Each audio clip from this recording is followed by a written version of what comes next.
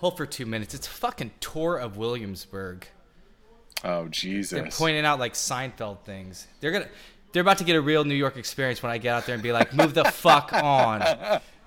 Exactly. You're like, hey, over here. Hey, I'm podcasting over here.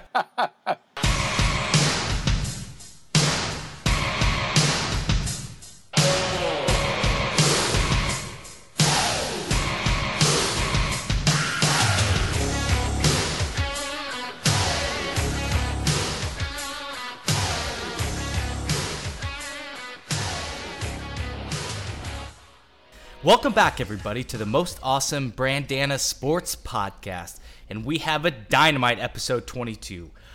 Please subscribe, leave 5 stars, tell a friend. You know, we had our guest from episode 16 sent us a little message this week, and he was just like, I was at a bar, the Wizard was playing in the background, and I was like, you got to subscribe to these podcasts. These guys break it down for data. That's what we're talking about. That's what keeps us alive. Thank you, listener Joe. Great shout out to us. I am Brandana, and with me, as always, the brains of this heist, Most Awesome. Are we coming at you as we always do, Brandon? Oh, as we always do. No, wait, I dropped the as. I get so excited and jazzed. You get pumped up, you get fired up, and here I am. If you hear it rattling around in the background, that's Palomaville, He's got people. that Paloma. He is taking his homework. I am a convert. You see what happens? He loses a little Neapolitan showdown, and then he has to dive in just full force, learning everything there is, because he will not let Brandana take him one last time. If you know anything, I'm a man of my word, just like chicks in sports. Man of his word. True story. Speaking of, I think you got a little 3 of 3. I hope you're ready for that. We have a jam-packed episode 22 coming at you, and we are coming at you as we always do, in case you were worrying. We're going to start with Rip from the Headlines. We have Twitter in sports, some stuff coming up. We're going to dive deep into that kind of social media aspect and athletes. We have our segment 3 of 3 of Chick Sports. Most Awesome lost that bet, and he is ready to wrap up this homework assignment. About to pay this bitch off. We have a new segment, What the Schluck. A regular listener coming at us with some interesting sports question, a little off the cuff. It'll be fun to dive in. We have the Neapolitan Showdown. We're talking best movie quarterbacks. And then the gambling corner. Most Awesome, we can't keep pushing this motherfucker. The NFL season's almost upon us. We got to get our futures out there. We're talking AFC South. We've been promising it for a while, but it is coming. And then we finish, as we always do, with our MVP and our 60-second tale from the frat. How was your week, brother? Oh, it was amazing. Like I said, I've been deep in Palomas ever since our last podcast. Alcoholism, yes. Yes, exactly. I've a whole new world has been opened up to me. Yeah, you like them? Seriously, I do. They're good. They're easy to make, and that's 2 qualities for this podcaster to drink. Easy and taste good. Don't sleep on Squirt. That's good. Yep, I'm 36. This is the last time you guys tuned in, and my resolution for my 36th year is to. I'm gonna go. Do you do that on your birthdays now? Is that? 100%. Okay. Yep, I'm into resolutions all the time. I'm going undefeated Pete's. Undefeated Pete's in my 36 years. I'm not going to lose to Most Awesome in a single Neapolitan Showdown. Whoa. Yeah, it's bold. But you know what? To get that Neapolitan Showdown, we got to get this fucker started. Take us to the jam. Extra, extra, read all about it. I'm talking front page story all over the world. It shook up men, women, boys, and girls. The headlines read, if you want to be rich, then you better make sure that you got your shit. Oh, come on. All right, Rip from the Headlines. We are talking Twitter and sports. Why are we doing that, Most Awesome? Well, because when we did our pre-bro, we had talked a little bit about Kevin Durant and C.J. McCollum of the Portland Trailblazers getting into a little Twitter beef. And then about 11th pod hour, we had Des Bryant firing off a whole bunch of tweets surrounding his release with the Cowboys. So we thought, hey, what better to widen the scope of what we'll talk about? And let's just talk about social media, Twitter in particular, on how it affects athletes and fans in sports. Great. Can you kind of catch me up on this? I want to start with kind of this Durant story to kind of kick things off. What went down exactly? So Kevin Durant has been kind of fielding these snake chants, if you will, regarding his leaving OKC to go to the Golden State. It's 2 years old at this point, but he can't seem to shake it. And another sports entity out there tweeted at CJ McCollum, who Kevin Durant just did his podcast and asked if he could call him. Is it safe now to call him the B word? He didn't write bitch.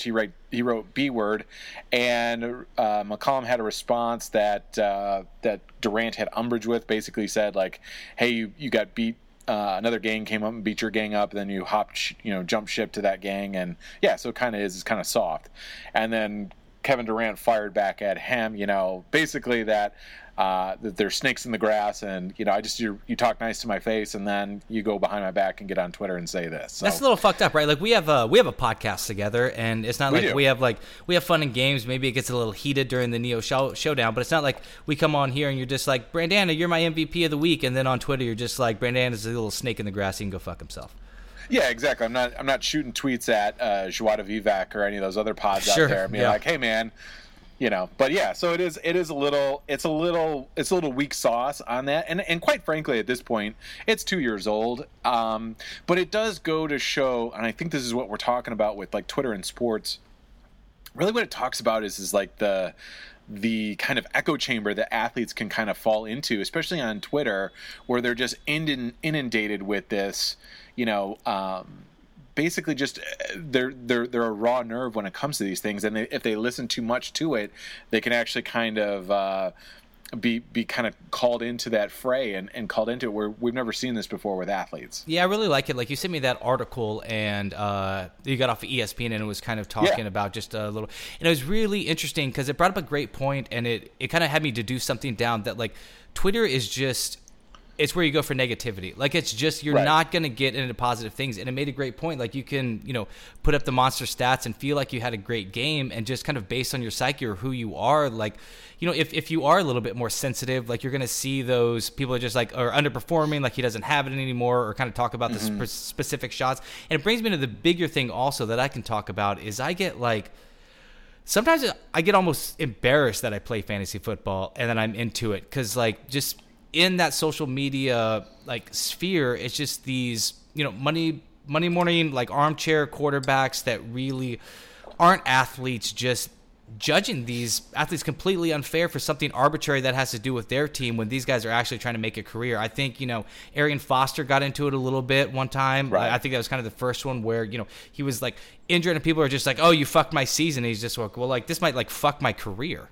Right. Yeah, and that's one of those things where I think if we went back to one of our rips where we did, fandom, where we talked about top fandom, that this would be in that realm where it's like, look, guys, and you shouldn't be embarrassed to play fantasy football, Brandana. You should be embarrassed that people that play fantasy football take it to that level. Yeah. And it's a thing that you like to do, that you enjoy, and you enjoy watching it. Unless you're that guy that calls out, Deshaun Watson, oh, thanks for getting injured because now you tanked my season.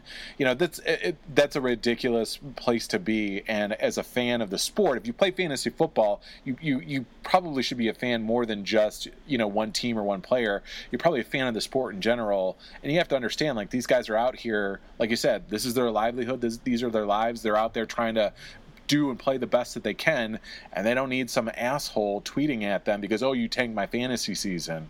Yep. Because now you have this direct line to reach out and touch them where you never did before. And so this direct line, like, don't you admit, like, some athletes, it is not a good thing that they have that direct line. So let's remove all this fantasy football talk. I think it's a great point. Right. Like, fucking fans, get your fucking shit together. Like, fantasy football, it's entertainment. Like, don't mix reality and your team that I'm sure fucking sucks and has a stupid name. Burn. Got you. Right. Burned Burn. You so Boom. Smoked. But is it like a little bit of sometimes like these athletes, it is a little too quick of an access where they used to not have it. They used to, even like Michael Jordan got to build his brand. And I know we brought that up in a podcast where, for the first 20 years of my life, like I thought Michael Jordan was a nice, good guy. I was completely fucking wrong. But a little bit of these guys that, if they do have, they're a little sensitive or they feel like they got to stick up for themselves, like they get totally aggro and maybe say some shit they regret.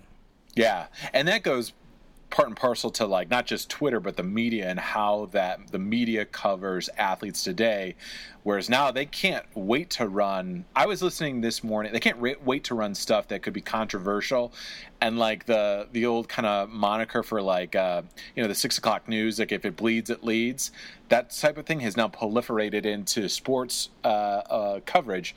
Because I was watching NFL Network this morning, and they're going camp to camp to camp and asking different players questions on different things going on with camp.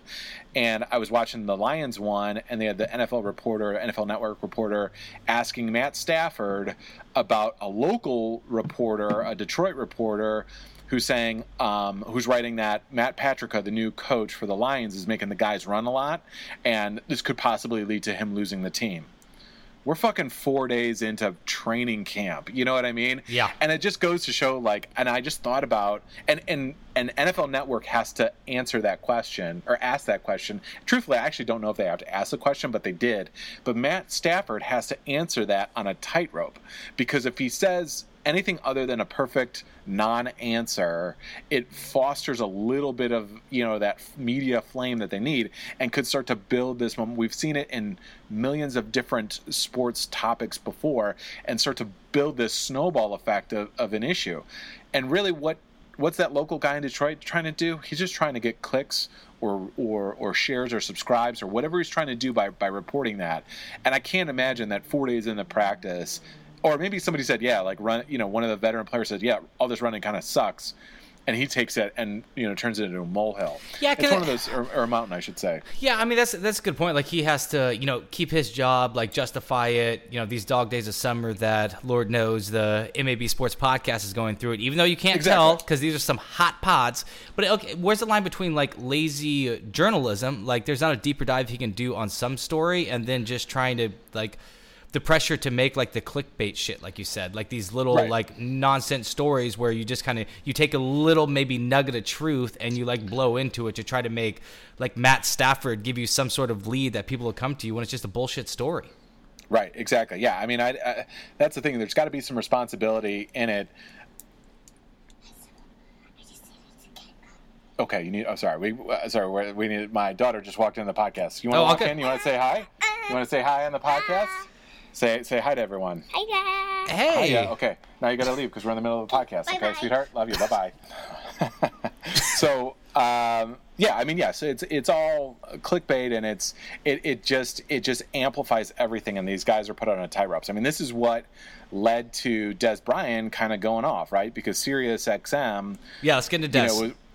Was I mean, this is the prime example of taking that nugget of truth, or taking something, twisting it just ever so slightly, and then generating a huge story. Yeah. Because SiriusXM was doing an interview with Stephen Jones, and Stephen Jones had basically was talking about Dak Prescott and his, commitment to, staying to the game plan. And he had said, he's like, probably he had, Dez in his ear a lot, Jason Witten to an extent in his ear, and then went on to talk about it.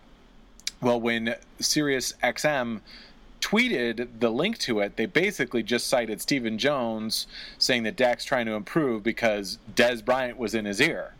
Well, they omitted the part of Jason Witten, and that threw Des into a tizzy and what we have here on Twitter, basically saying that he was a scapegoat, and that that everything that happened, he charged it to the game. I love this. He charged it to the game, and then that basically he said that Travis Frederick, a center on the offensive line, and Snake Lee or Sean Lee basically had his number and was the reason why he got cut from the team. I was a little confused. So what's Sean Lee got to do with all this? How's Sean Lee getting pulled into this?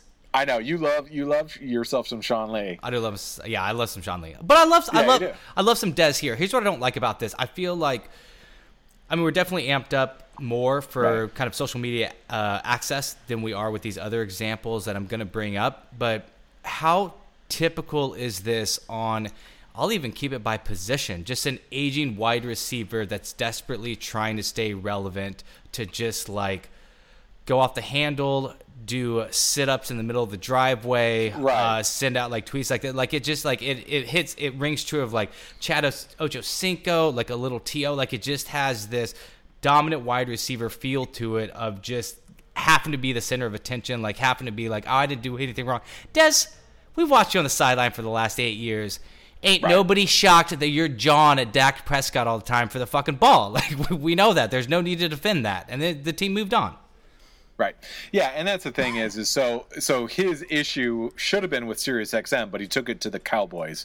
So his thing is misplaced in that, and it further kind of solidifies people inside the NFL and outside of the NFL the opinion of this guy. I mean, a big knock is he's not a great clubhouse guy, and stuff like this. I mean, even it's funny that article that I sent you was written by Jason Witten. Was written by Jason Witten, and so he basically said like the best teams keep that kind of stuff in house. They don't let it kind of filter out and get outside, and especially in the media or on Twitter. And it was funny too. The thing I was watching with Aaron Rodgers was talking about. He said the best Packer teams, the ones that won a Super Bowl, they weren't the best teams that they had. They were the ones that galvanized, that unified, and that kept everything like tight and in together. So when you've got guys like Dez and all this other stuff who don't bring the locker room together, they kind of fracture the locker room, you're not going to have winning football. And every organization, whether you're Dez Bryant or you're Terrell Owens or you're whoever, if you break apart the locker room, we're not going to have you on our team. Yeah, absolutely. But I do feel like as the Cowboys were getting those W's and they had that big transition with Dak Prescott taking over for Tony Romo, like it all was in-house. And I just feel like, I know there was that SiriusXM response, but isn't it a little bit on Dez Bryant to keep it inside even when you're not, like kind of that blue wall of silence or whatever, even when you're not with the team, to be like, I'm not going to engage in this, like, he should. On them trying to like philosophize what's going on inside or guess what's going on inside the locker room. Sure, he should. I mean, if anything, he should sit there. If he wants to take it, he should say, like, here you go, like, Sirius XM trying to make it about me, and they forgot to leave off Jason Witten. You know what I mean? If you want to call it out, call it for what it is. He's later come back and kind of said that that's who he's upset with. But I mean, yeah, I mean, he just needs to keep it. He needs to keep it tight, and not just let his emotions and let hearsay kind of run amok, because he's trying to get a job right now, and other teams are kind of looking at that going, do we want to bring this into our clubhouse? I mean, do we have somebody to keep him in check? I don't know. Browns 2018. Dez Bryant. Browns 2018. Keep an eyeball on them. All right, buddy. Lock that over. Lock that over. Yes, try to keep your cool, athletes. I'm on your side on this. Like, let's push for no more fucking interviews so you can avoid these bullshit questions. Okay, not our bullshit questions. And media, be fair. Just be fair, media. Come on now. Yeah, come on. And that's us. We're fair. We're leading the charge. We're fair. Fairest podcast out there, brother. I think we got that award.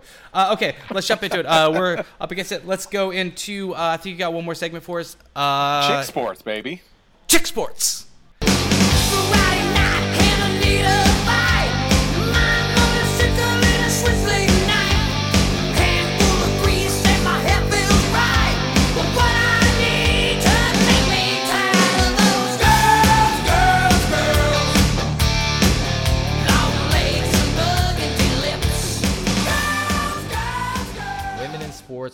Coming at you, segment 3 of 3. We covered Serena Williams and tennis in the first segment. Segment 2 of 3, MA did a little dive into the WNBA with the high-scored game. What do you have us for this week, bro? Oh, I've got the world of U.S. women's soccer. Okay. Woo, boy. Mm-hmm. Last night, they started the Tournament of Nations play, where they beat Japan handily, might I add you, 4-2. Actually in Kansas City, Kansas, at a stadium over there. And the thing that's most important for the Tournament of Nations is a good precursor for the Ladies World Cup, the Women's World Cup, where they play Japan, Australia, and Brazil. All three teams are predicted to not just qualify for the World Cup, but also make a deep run into the World Cup. I think FIFA had Japan ranked 6th, Australia 8th, and Brazil 7th in the world, number 1 being USA. That's right. Let's go, ladies. USA ladies. Okay, Let's so go. awesome. So 2 years out, does this kind of reflect, not to bring it back to men's sports, that's not what chick sports is about, but it's like, is it the same kind of structure? Is it the same regular for the men kind of 2 years out to be facing maybe some of the bigger teams that they'll meet in the World Cup just to kind of get a feel for it? Why is it almost giving something away, or is it to get us hyped up for the World Cup kind of 2 years out, like a mini like pre-World Cup kind of situation? Well, they always have the Tournament of Nations as far as my history can report, but it is definitely one of those things to get a sense of where they are at amongst the best in the world. I mean, historically, I would say probably of all the U.S. women's sports, ladies soccer, women's soccer has been the most dominant over time. They have won 1, 2, 3 World Cups.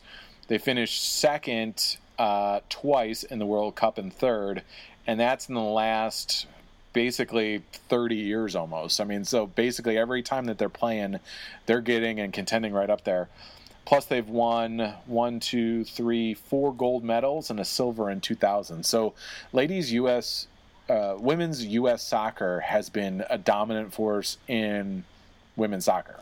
Do you have any kind of temperature you can take? Is it like, is it kind of a younger team that has a lot of turnover that's kind of coming into this World Cup? Is this World Cup, by this World Cup, I mean the one that's kind of 2 years out in 2020, is it going to be... Right.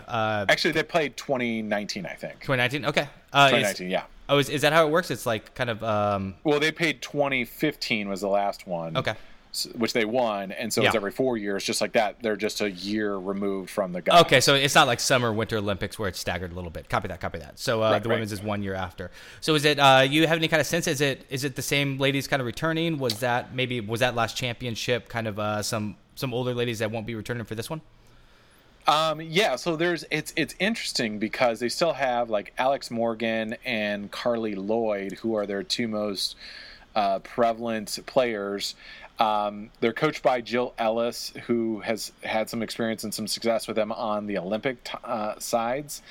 I can't remember. Abby Wambach was the most decorated lady soccer player next to Mia Hamm, who's probably the most recognizable one. Yep. So Abby has retired. So now it's really Carly Lloyd and Alex Morgan's. The interesting thing is their goalkeepers and their defenders are they don't have a lot of international matches of them. They're pretty inexperienced in the back half of the field there. So they've got some decent experience in the midfield. Basically, Carly Lloyd is the one who leads the charge. Their forwards is where they have a ton of experience, but depending on how their style of play, how many people they put out there, some of those guys might be sitting on, or ladies might be sitting on the bench there. So I mean, ultimately, they are ranked number 1, and they beat the number 6 team in the world 4-2. Alex Morgan had 3 goals. So it'll be interesting to see in this World Cup if their defense and their goalkeeping can stand up during that tournament play. That's great. Can we make a little promise now that we might cover a little bit of the Women's World Cup a year out? We'll do a little return to the scene. Maybe by then we'll lose another chick sports.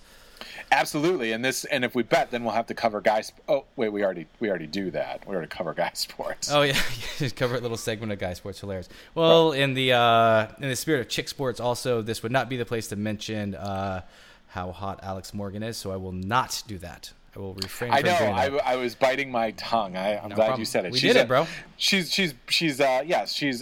beautiful, but she's an accomplished soccer player. It just shows you that you can be both. She's beautiful at the game, beautiful inside, beautiful outside. Just a triple threat. Got them all covered. That's right. All right, thanks, brother. They got a wife of an NFL football player, Zach Ertz. Julia Ertz plays on the team as well too. Oh, there you go. Little shout out. I like it. Yeah. Good coverage, brother. I think that's really, you did take that seriously for the 303 segments, and well done. Okay, we're up against it as we always are. Time to jump into our next segment, new segment, What the Schluck. All right, this new segment for MAB where our correspondent of hypotheticals, that is not our hypothetical correspondent, but our correspondent of hypotheticals, writes in and sends in a question on what could happen in some bizarre sports moments that probably never will happen, but they're entertaining nonetheless, and let's hear it. This is What the Schluck. What the Schluck. During a baseball game, there's a rain delay. During that time, a player is traded to the opposing team. After the delay is up, could that player be made to suit up and play for the very team he was playing earlier in the day? All right, that sounds nuts and crazy, EMA. Can that happen? I believe. I mean, in a rain delay, I believe technically in Major League Baseball it potentially could. I don't know of any rule that's out there that could. Well, would it have to be like? Would it be like if you're? It's gonna be something like if your roster is set at the beginning of the game, like that's kind of be like you can't add players to that roster. Like even if somebody got injured or something, or if like you can't bring somebody up in AAA because like maybe you burnt through your bullpen or something. Right. Yeah. I mean, maybe in the you're right. Your lineup is set. I don't know if your bench is set, but I guess you have a minimum or a maximum, I should say, on a Major League Baseball of 25 players. Mm-hmm. So I don't know, but I mean, I guess you could make you could drop a guy down to the minors and call him up in the middle of the game, in the middle of a rain delay. Yeah, in the middle of the day. Well, I mean, guys have been traded in the middle of the game, so I don't see why that couldn't be possible, that you could call somebody up and bring somebody up at the same time in the middle of a game. All right, tell me this middle of the game trade that went down. Guys, you guys see that also? Like, this is so if What the Schluck questions had like a Scoville, kind of like how spicy like a hot sauce is, like this is definitely like a mild sauce. They get a lot more complicated, fucked up, spicy, and we're just so me and Most Awesome kind of get our footing on what the Schluck, our correspondent of hypotheticals, can bring. We're trying this one out. So sometimes they're not going to be clear, discernible facts, and we're just going to have to logically talk through them. Right. So here's an anecdote of where it's happened in the game, and I'll give you not just happening once, but twice.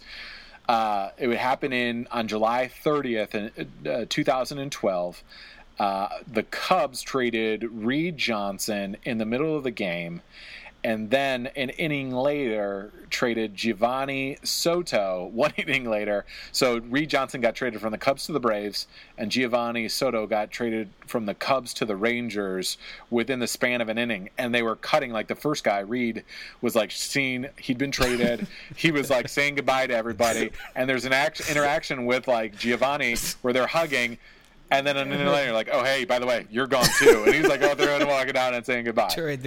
What is that's the only thing baseball has urgency for. Like, what are the pitch, the throw to first, like everything else just takes its fucking time. But for some reason, it's just like, yeah, we got to move shit in the middle of the third inning during the game. Like someone buttoning up the jersey and then oh, what's that? And then just like slowly unbutton it back off. Don't button a fourth one because you got to go. You got to hit the road. Yeah, I know. That's the thing is because like in the NFL, this would never happen. In the NBA, it would never happen. Most of these deals in the NBA are like handshake deals until they're not official until they clear the other team's medical examiner. So like they have to actually go through a physical just to make sure that the player is healthy. So even though like a player's been traded on paper, it's not official until that examination happens. So like baseball is the only one that's just playing like fast and loose. And it's like, yeah, whatever. Quick one I had, during in the middle of a doubleheader, a couple players got swapped. May 1922 was Cardinals versus Cub. Cliff Heathcote and Max Flack. Long story short, I know it's 1922, so probably nobody gives a shit about games that happened that long ago. The funny story from this one is they did get traded in the middle of the doubleheader. It was like Heathcote was like the young kind of up-and-comer, and then Flack was kind of like the older dude. So St. Louis was like, we feel like we can win now. We want to get that older guy to kind of do it. They didn't win out on the trade. The hilarious thing was it was before names on the back of the jersey, and neither team had extra jerseys. So this Cliff dude and this Max dude actually just swapped jerseys, and then they played the second game in the doubleheader in the other guy's jersey. That's amazing. Like the sweaty, dirty jersey. Yeah, that's great. Different time. Well, thank you for that. What the Schluck, Dan? I mean, we gave it our college try. Keep bringing them in. And guys, if that was What the Schluck, if you have hypotheticals you'd like answered on What the Schluck, emails at mabsportspodcast@gmail.com. We'll have Danny add that to his crazy fucking mailbag of other questions, and we'll tackle them every once in a while. All right, brother, it's no secret to these guys. We're up against it. So you know what time it is. I know what time it is. Oh, man. All right. Get those 6 shooters. Meet me in the middle of the street, motherfucker. Okay. Bring us to the jam. So let's leave it alone, 'cause we can't see eye to eye. There ain't no good guy, there ain't no bad guy. There's only you and me, and we just disagree. Oh, man. So we're talking best movie quarterbacks. Best movie quarterbacks. That's what we're doing. So here's how I looked at it. I just want to kind of show each other a little bit of what we got here. Sure. Here's how I judge this, Brandon. Okay. First off, they got to have a great name. Okay, that's important to a movie quarterback because you got to have a solid name. Sure. You got to be the star of the movie too. I don't want anybody, like North Dallas 40 played by Mac Hollins. I don't know who the fuck that guy is. Deep pull there, Dennis Miller. Sure. Yeah, absolutely. Yeah, exactly. Right. Exactly. And then I give you bonus points. I give you a little extra points if you look like you can actually play quarterback. Definitely, you know what I mean? Definitely. You got to look like you have some school. Yeah. So those are my criteria. What was that? Was that movie with Adam Sandler that was based on the Burt Reynolds movie, like the whole 9 yards? Or no, that's the Bruce Willis movie, right? The Longest Yard. The Longest Yard. Yeah. Adam Sandler doesn't look like a quarterback. Right. Cover that right now. Movie totally unbelievable. And hot take. Not funny. Hot take. You guys heard it here. Adam Sandler, not athlete material. Boom! Print it. Put it on a Twitter feed. Come at me, Adam. Right. Exactly. All right. Not only did I dominate you last week, I changed your life judged on the cocktail you're sitting in front of. Exactly. Oh, man. I can't wait to talk at your intervention, brother. I know, exactly. Next podcast is coming from a street corner where I'm just panhandling for Palomas. Okay, cool. I'll take it out. I always got to the orders. Okay. All right. I'll give you good. I get cute for my first one. We all know, like, it's just, typical Brandon to get cute. I'm gonna say Brett Favre in Something About Mary, because technically this is fucking bullshit. He's probably going to be the best quarterback in a movie on this list. Obviously, if he didn't end his career with the Vikings, then this would be totally sacrilege on my part. But he does come in there. He calls Ben Stiller a dumbass. It's a complete surprise. Like, they're building up on this Brett character and they're like this corn-fed farm boy, and it's just like it's Brett Favre at the end, and he's quarterback. And I'm in town to play the Dolphins, you dumbass. Like that whole thing. Like it was good. It was a great quarterback moment in the movie. What's up? You should actually take points away from his inability to act, his ability to play quarterback. I thought it was okay. I thought it was hilarious that he still looked like the high school guys that played football on game days, you're supposed to wear the jersey tucked into your jeans, which I think is what he was wearing. Like, NFL players actually fucking do that, where they're just, like, in town to play the Dolphins. They just wear their jersey with no pads tucked into some Wranglers. There's a couple commercials going on in the midst of all that, too, I'm sure. Oh, it's like, it's like a generic, like, it's green and yellow, but it's not quite a Packer. Yeah, exactly. It's like, it's a little, like, it's like hunter green. Like, it's not that actual Packer green. Yeah. Yeah, and then here's the other thing that I love. Speaking of Brett Favre, I was actually thinking about this the other day. Is they have that, like, the gold armor, like the gold, like it's whatever it is, like the waistbands and the arm belts, the copper fit or something like that. Yeah, sure. You know what I'm talking about? Yeah. Yes, okay. And then him and Jerry Rice, like, walk up to these guys playing, like, pickup football. Yeah. And if you didn't know that was Jerry Rice and Brett Favre, if you saw two dudes, like, with back braces and elbow pads and copper fit knee things on there, you're like, I'm taking this dude yard. Like, I'm going deep on this motherfucker. Yeah. Like, I'm gonna smoke this dude. It's also like, I like how they try to force, like, pickup football for guys in their, like, mid-50s is as common as, like, a couple 20-year-olds playing pickup basketball, like, around Williamsburg. Like, you just don't stumble upon, like, pickup football games. No, and no one's blocking in these games. Everyone, it's 7-on-7 drills. You see in that, they're like blocking and linemen. Come on, man. Yeah. No one's scrumming as a 50 -year-old. Okay, get your shit together, Copperfit. Copperfit, get your shit together. Very good. Good. Very good. I'm worried I'll need Copperfit in like 9 years. So, so I could match you. I'm not going to go on the Q-tip. Sure. I could go then Dan Marino basically in Ace Ventura. I almost had could, but I that. won't. You want to talk about terrible fucking actors in movies? Like, Dan Marino. Well, there we've you all go. seen the Isotoner commercials. I didn't need to know more than that. But so I'm going to go with, and play by the rules here. I'm going to go with my number 3. I'm going to go with Flash Gordon. Flash Gordon. Okay. He was a Jets quarterback tasked to save the Earth, or save Earth, I should say.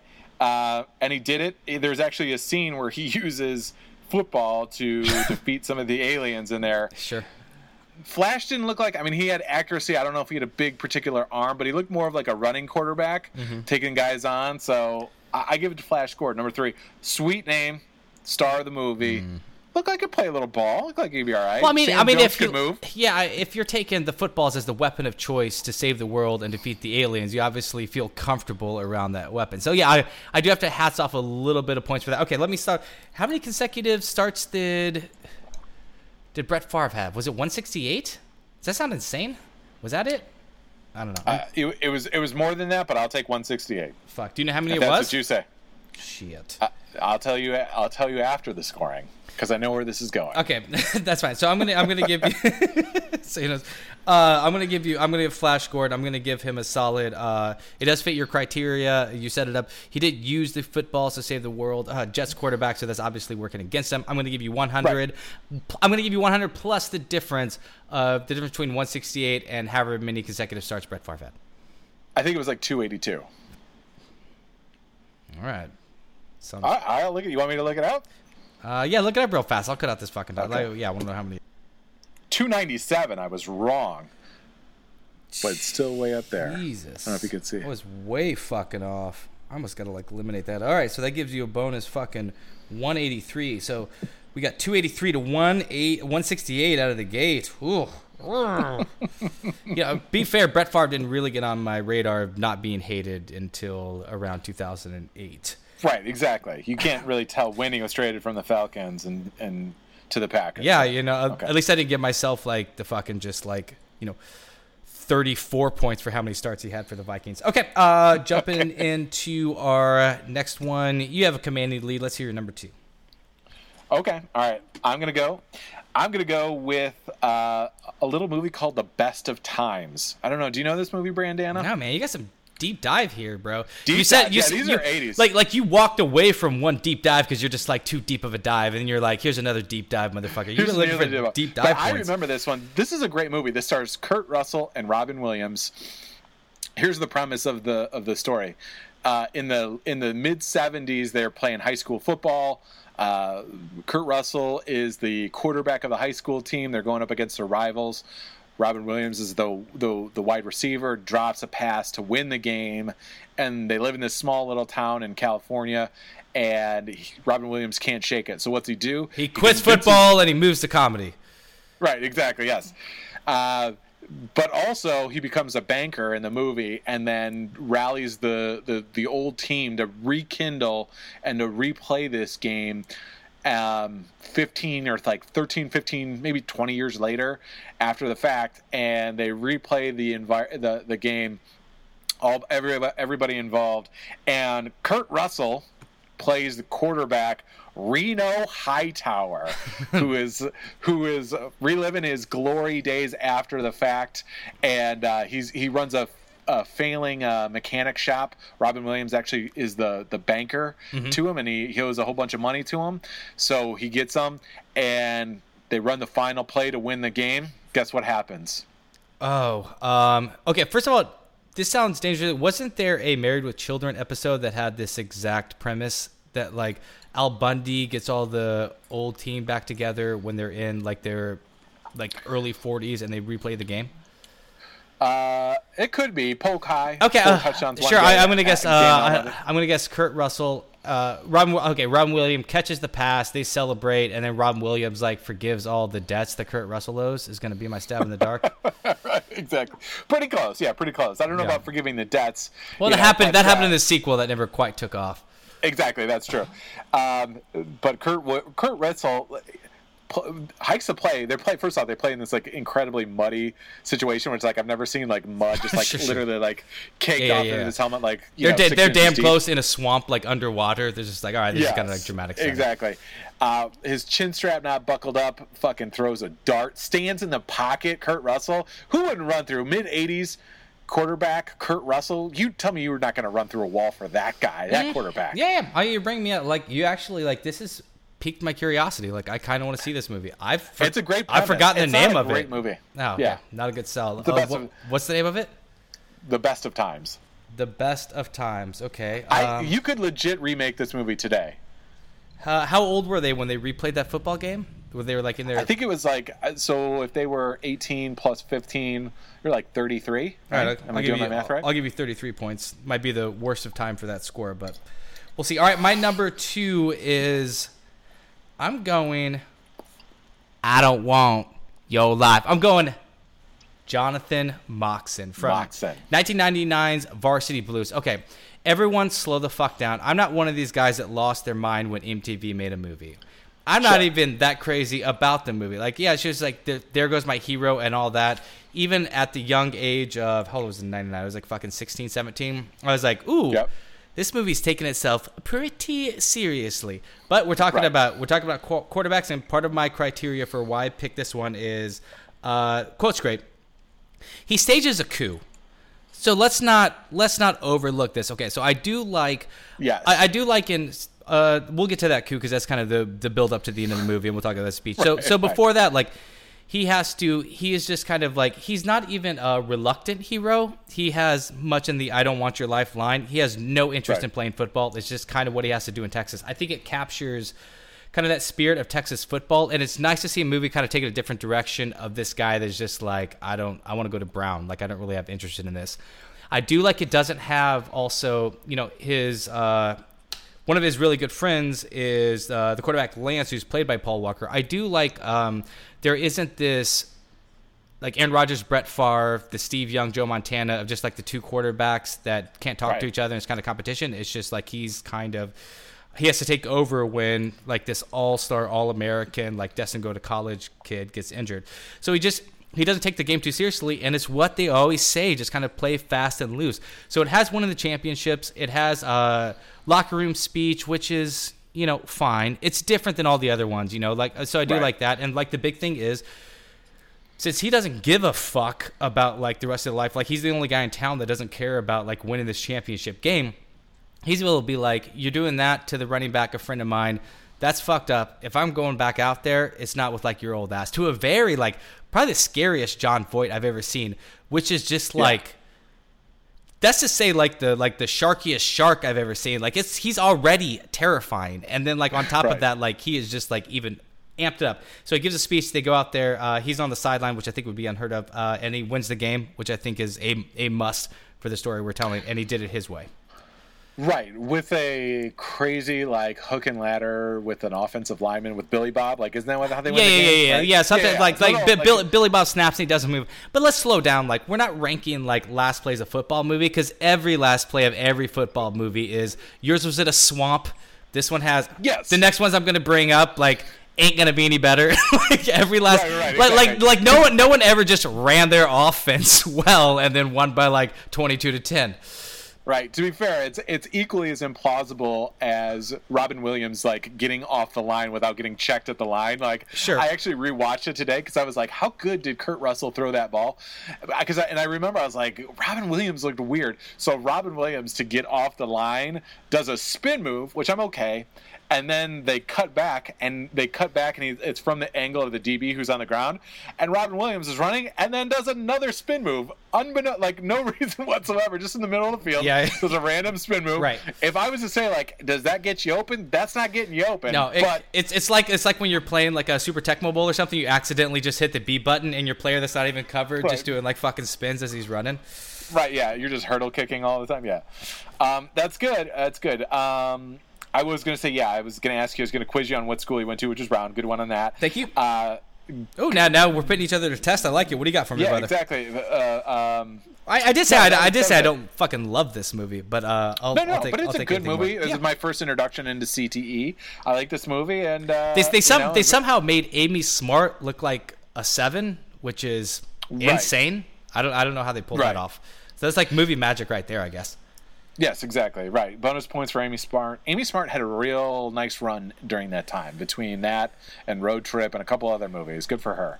All right, we got a 238 to 316. I'm kind of behind. I don't feel that much behind, but I guess I went all big balls on how many games Brett Favre has started in a row. God, there I am, know. hating Brett Favre again, right back where I started. All right, buddy, you got a healthy lead. So I'm debating if I'm going to take a shot at yours. Like, I want to go Rudy. The movie wasn't really about Rudy, but I know you fucking love that movie. You've also had to defend yourself on 5 or 6 podcasts about Rudy, which isn't about Rudy. It's about Field of Dreams. So maybe you're just kind of this guy that just like feels back to the corner. Right. I'm not. Did Tim Robbins or Kevin Costner play quarterback ever? No. I'm not gonna take a shot. Hit us with your number 3. What do you got? My number 1, you mean? Number 1. Yeah. Oh, I'm going to go Steamin' Willie Beamin', baby. Any Given Sunday. I could have guessed it like perfect. I hate it. Who cuts the car in half with a chainsaw in that movie? That was LT. That was Lawrence Taylor. Okay. I think, right? Or was it LL Cool J? I can't remember. Yeah, it was Lawrence Taylor. It was Lawrence Taylor because he was showing the separation between offense and defense. Sure. Yeah. Which that has nothing to do with doesn't. Beeman's play. No? It Okay, has let's nothing go, to do yeah. with his play. He's a third stringer, bounced around the league. Okay.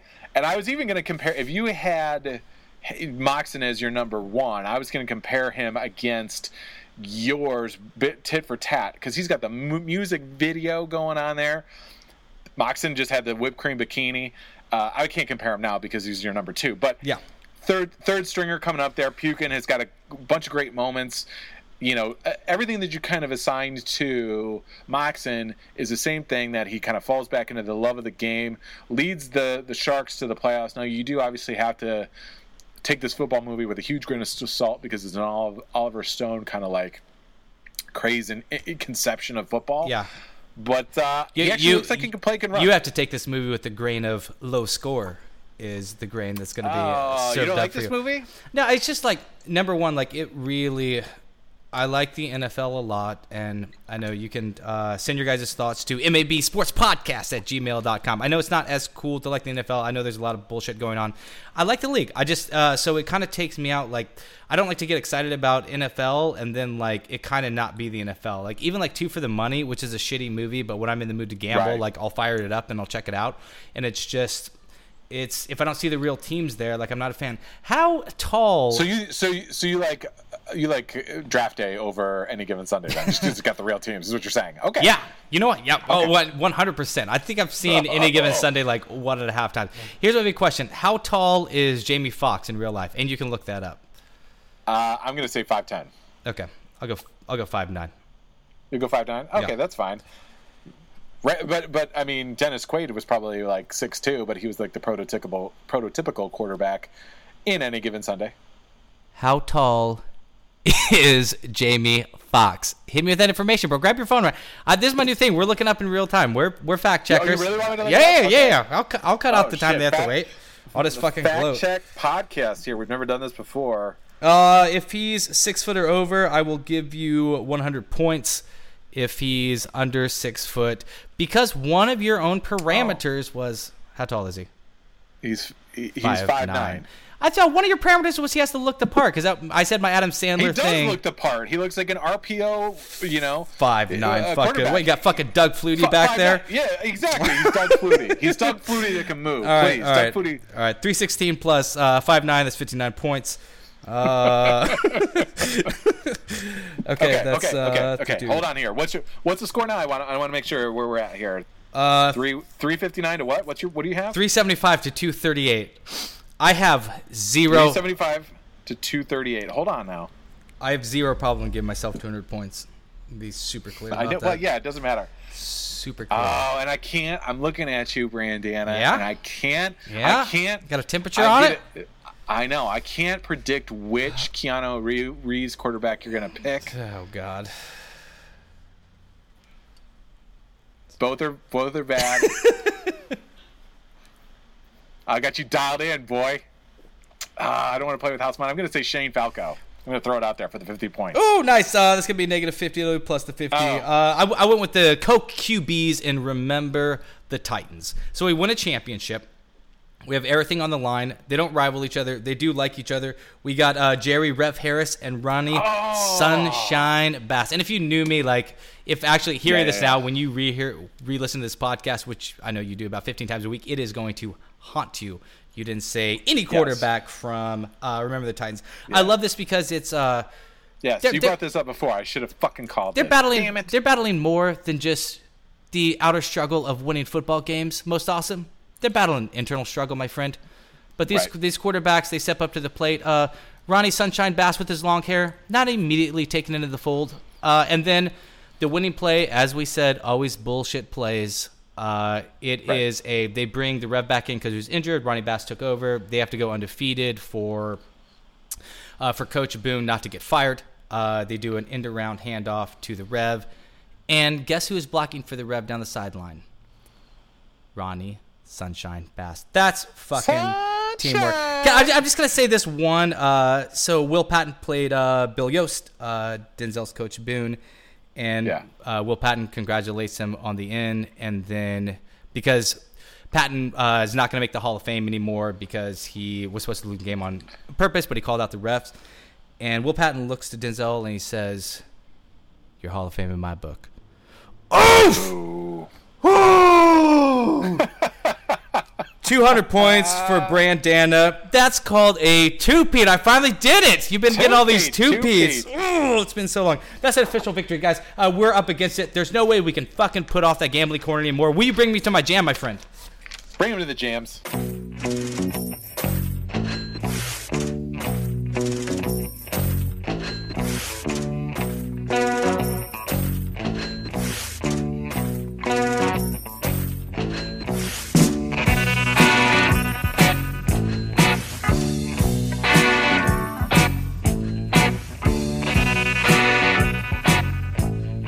All right, the gambling corner. We have the AFC South we're tackling. That's Texans, Colts, Jacksonville, Tennessee. What numbers are we looking at? Most awesome. Okay. We got the Jacksonville Jaguars at 9 wins. Mm-hmm. We've got the Houston Texans at 8.5. We've got the Tennessee Titans at 8. And the Indianapolis Colts at 6.5. 6.5 wins. Wait, no, the Tennessee Titans? I said 8. Tennessee Titans at 8. Oh, so I mixed these up. Okay, Tennessee Titans at 8 and the Colts at what, 6.5? 6.5, yep. Shit, that almost, like, if you said it wrong, like, so I have the Texans at 8.5. I have Jacksonville at 9. Yep. I have Tennessee at 6.5. Vegas says 8, and then I flapped the Colts at 8, 6.5. So let's dive in. Is there anything you're really far off on these? Really far off? Yeah, I say the Texans. Well, far off is an extreme. I say the Texans. Okay, you say the Texans. What do you got the Texans at? I got the Texans at 6-10 this year. 6-10. Okay, is it a little bit of you're not quite sure if this Deshaun Watson hype train is going to return to what it was last year? Oh, and I want to bring this up. So people that know this fun fact, this might have been the beginning of the Most Awesome Brandana Sports podcast, but the way I would catch up with Most Awesome, we just have a rule, like it wasn't, he calls me on my birthday, it wasn't just like happy anniversary, how are the kids, not like a Groundhog Day, like it was like whenever I was in an airport and I had a layover, I would have a couple drinks and I would call Most Awesome and we'd talk sports. True or false, Most Awesome? True. And 100% true. One of the big conversation we had on my delay was Deshaun Watson and how fast people are coming back from this injury. And if we should expect Deshaun Watson, the same one, back. I got to guess by this score, you're thinking no. Is it injury-based or you just think their schedule's too tough?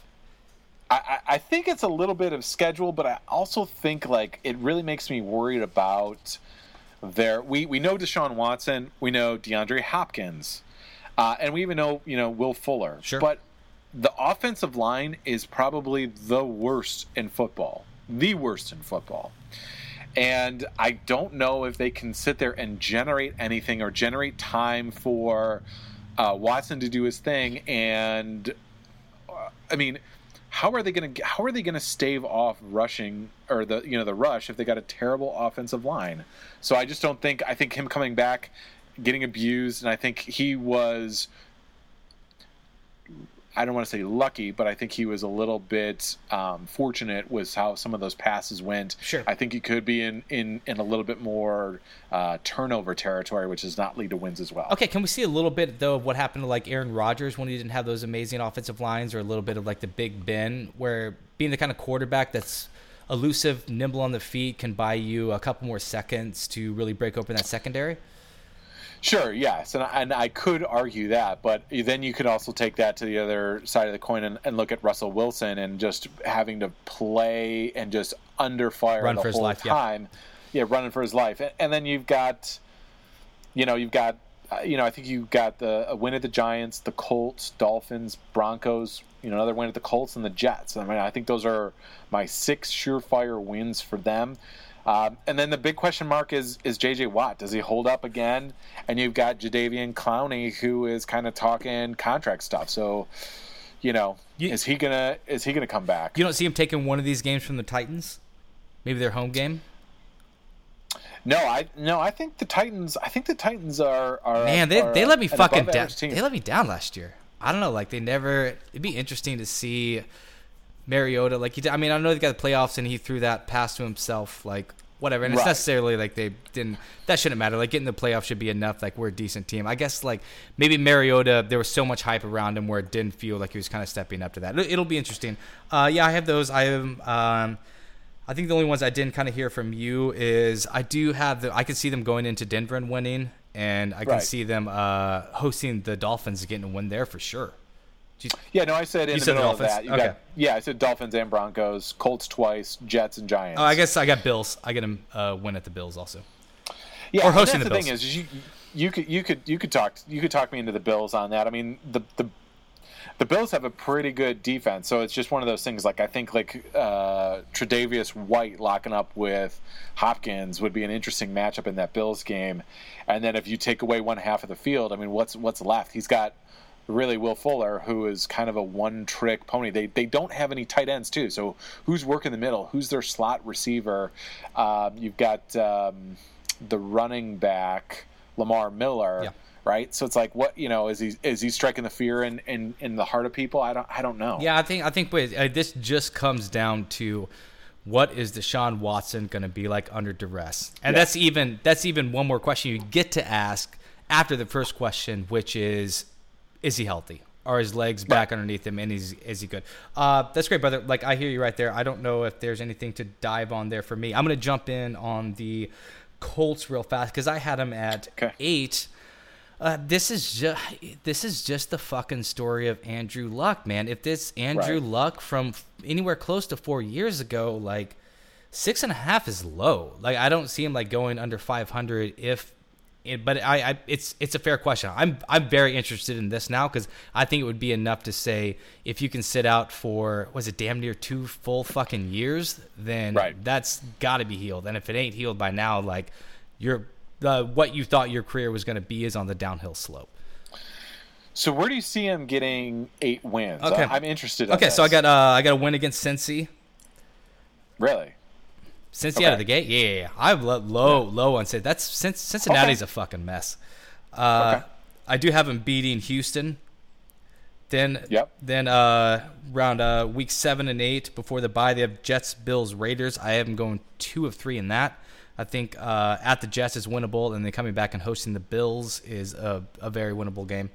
That's not to mention the Raiders. I give my 2 to Jets and Bills, and then I don't know. I'm low on Tennessee, so I have that. I have the win hosting Tennessee. I have that series split. Miami win, and then a Giants win, and that's 8 right there. Right. Okay, so I had them about, I'd say 4-12 or 5-11, and I had Texans, Giants, Jets, Miami as possible W's. Because my thing is I'm worried about the rust of Andrew Luck. I'm worried about him even coming back or him even being able to play. Now, this is the best offensive line that he has had, which is sad to say because it's not a great offensive lineman. He's basically going to be starting 2 rookies on this offensive lineman, Quentin Nelson, the high draft pick out of Notre Dame, and this other kid, Smith. You've got Kelly and Haig at your right tackle, Anthony Casantanzo, who is a left tackle. Again, where are my playmakers? Well, where am I? I mean, I think T. Y. Hilton's enough. I think in the early part of Luck's career, like we've seen him, like he can really throw the ball around the yard. Like, I'm really sorry I said that. What a stupid fucking phrase. Like, I apologize. It'd just be like, I don't, seeing Andrew Luck being able to play under, like you said, behind his best offensive line and not wearing like defensive tackles like backpacks every time he tries to throw the fucking ball. Like, I think he has that next level elite quarterback talent of making shit happen. Sure. And then assume all that stuff is happening. Yeah. Then what kind of defense do they have to stop him? Who's their shutdown cornerback? Who's their lineman? I mean, their best player is an average player, Jabal Sheard, on their defensive line. I mean, I don't know. I get it. Like eventually it's hard for us to avoid some of these conversations, and we're going to be going through them all year. Like, there is a lot of fucking just mediocre football play. And I'm saying if you take 2 mediocre football teams, like an at Washington versus Indianapolis, and it's basically like Andrew Luck versus Alex Smith, who had very impressive, Chiefs run, and maybe he's not the best quarterback to pull out, but it's just like, I think if it goes kind of a tit for tat thing, that Luck's going to win that kind of shootout. Yeah, and that's the thing is you have to hope it's a shootout, and you have to hope that Luck is back and has got his A game, and that these are a lot of question marks. So I think. Yeah, but I think if I'm betting, I probably would take that under, because 6.5 wins. I mean, you got to go 7 and 9. I mean, 7 wins is a lot of wins in the NFL. So I don't think that they're I don't think they're a mid-level team. I think they're a bottom half team, and I think it shakes out over the course of the year. Oh wow, man! Even if Andrew Luck comes back and he looks as good as he did 3 years ago, 4 years ago, you still think they're like middling to below average. Yeah, I think their roster depth throughout, with a big question mark on Andrew Luck is not good. I don't think they're a great team. All right, well, we're up against it. Thanks for jumping on the AFC South. I think, Most Awesome and I definitely see eye to eye. This is one of definitely the divisions that have the most question marks, I think. And it's going to be very interesting to see how it shakes out and when. Like, it could be a thing, if Bortles plays. And we didn't talk about Bortles because I think we're both pretty seeing eye to eye on where that win total was. And Tennessee, we talked about a little bit where we're different. I don't see any place to really jump in and gamble. This could be a thing. Bortles gets it together, like the Jaguars could, like, just fucking run with it. Or it could be a thing where, Andrew Luck's look good. Bortles doesn't look as good, like a slow start. Watson looks good here and there. Like, it could be a very... maybe not exciting division to watch, but interesting for sure. And you could talk me into the Jags being 7-9 or 9-7 this year. They have a really tough schedule. So that line of all of them, all the futures, I would stay away from because of a couple factors in their strength of schedule, and they had one of the healthiest teams in all of football last year, so they had very little injuries. So for that to happen again, I mean, football is a game of injuries, and you got to survive injuries. I don't think you see a lot of consistency in injuries. I think guys, eventually it's going to catch up to them. So if you had a really plus healthy year, you might look in regress back to the mean there, the average. And I think they could be a 9-7 team. I actually have the Titans at 10-6. That's tempting. Oh God, I am 6'5". Okay, real quick, hit it. You have 60 seconds to sell me on Tennessee. 60 seconds. Yeah. So you've got a soft. You've got Miami, Texans twice, Colts twice. You've got the Bills, Ravens, Redskins, Giants, and Jets. Mm-hmm. So those are you've got. Even if you go Miami, Colts twice, which they're better than the Colts. You got the Jets, the Redskins, the Giants. That's 1, 3, 4, 5, 6 games. And you got split with the Texans, that's 7. And then Bills, Ravens, that's 9 wins right there. That puts you over on your 8. Yeah, right now, I have them losing 5 in a row after at Chargers, at Dallas, then hosting the Patriots, and then at Indy, at Houston. I think it's just shaking down. You and I aren't seeing eye to eye, and we just need more information. Yeah. I think that's most awesome Brandana Gambling Corner. Stay away from the AFC South. I think for this one, you're going to want to do the week-to-week bets and kind of just see how it shakes out. See how Andrew Luck's looking, Watson's looking. All right, guys, we're up against it. Let's bring this motherfucker home. Okay, we're doing our MVP of the week. My MVP of the week, most awesome. May I start off? Do you mind? Of course, absolutely. My MVP is any airlines that's not American Airlines is my MVP of the week. See, I want to remind you guys this is a glass half full podcast, so we don't do LVPs. It's not our like our least valuable players of the week. I did it once, but that's okay. Yeah, no, we were getting our pod feet. So we don't do that. So I'd like to congratulate every airline that is not American Airlines on avoiding being a dog shit, piece of shit company that knows jack shit about customer service and how to schedule flights. So, to all American airlines, to all airlines that aren't American Airlines, I'd like to invite you to not go fuck yourself. And that is my MVP of the week. Heartwarming. Okay. Who's your MVP, brother? It. I'm going to go with American Airlines. I'm going to go with a guy named John Anagnost. John is an 87-year-old guy who just participated in the St. Louis Cardinals fantasy camp. And was an inspiration to everyone that he touched. He had a love of the game, love of baseball, had great honor and had great enthusiasm meeting his idols and Ozzie Smith and some of Curt Flood and these wonderful guys out there. And actually had a little bit of hustle. He batted well. He made some contacts on some balls and tried to dig out some infield singles. So I like it. I love it. I love it when these older guys get out there and still have the love of the game and show enthusiasm in life, and it's fun. It makes you appreciate sports and everything that it is because it brings everybody from all over and it's fun. And fuck American Airlines. Thanks, brother. You know what? I'm excited about that. Would that be something you're into? Like kind of doing that fantasy camp sometime? Would that be fun? Yeah, I think so. I definitely think so. Yeah. I mean, I don't know when, but I definitely would love to do it. I mean, especially to get to like pal around. And I get it's probably, I think when you get like as like a 40-year-old, I think it might be sad. But if I was like in my 60s, it might be a little bit more fun. You know? Softball guy, still trying to hold on to something. Like it's a little too much. Like you're living out that fantasy. They tap you on the shoulder. They're just like, man, we gotta get you like backing up third base. Like we kind of just like we saw something we didn't know you had. Right, exactly. Yeah, I would feel in my 40s would be patronizing, whereas in my 60s I would be like, oh, look at him, good for him. So yeah, absolutely. Excellent, brother. All right, 60-second tale from the frat. Last week I talked a little bit about top championship teams. I brought up the Philadelphia Phillies. Tango, Foxtrot, and I became Phillies fans around 2005. It was quite simple. We were watching, not even big baseball watchers, watching a little Sports Center highlight. They were playing the Colorado Rockies at Coors Field. That's in Colorado. There's a big kind of torrential rains came down. Groundskeeper trying to cover up the tarp on the field is whipping them around, and the Phillies just kind of cleared the bench, and they ran out, and they helped the groundskeepers pull it down. Not a single Rocky out in the field, and it was just like Jimmy Rollins and those guys just kind of being whipped around and having a laugh and like getting wet and everything. It was just like, looked at Tango Foxtrot, he looked at me, he was just like, are we Phillies fan? I was like, yes. So got like some brothers like so got hats and then cheered them on. So that's it, guys. Oh man, it's been jam packed. Thanks for sticking with us. What an episode 22. Deuce. Please subscribe. Take after listener Joe. Let people know. It helps us out so much.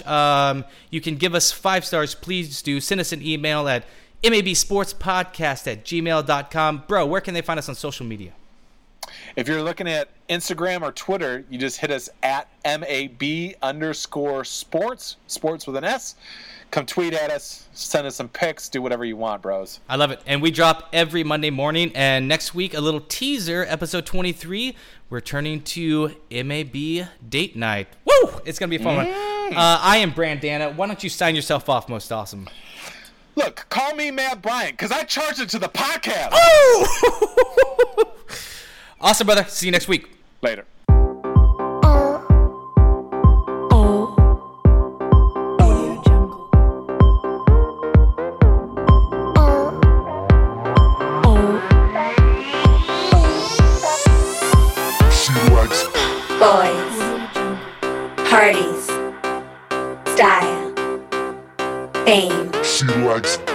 glamour, runway, style, fame. She likes fashion.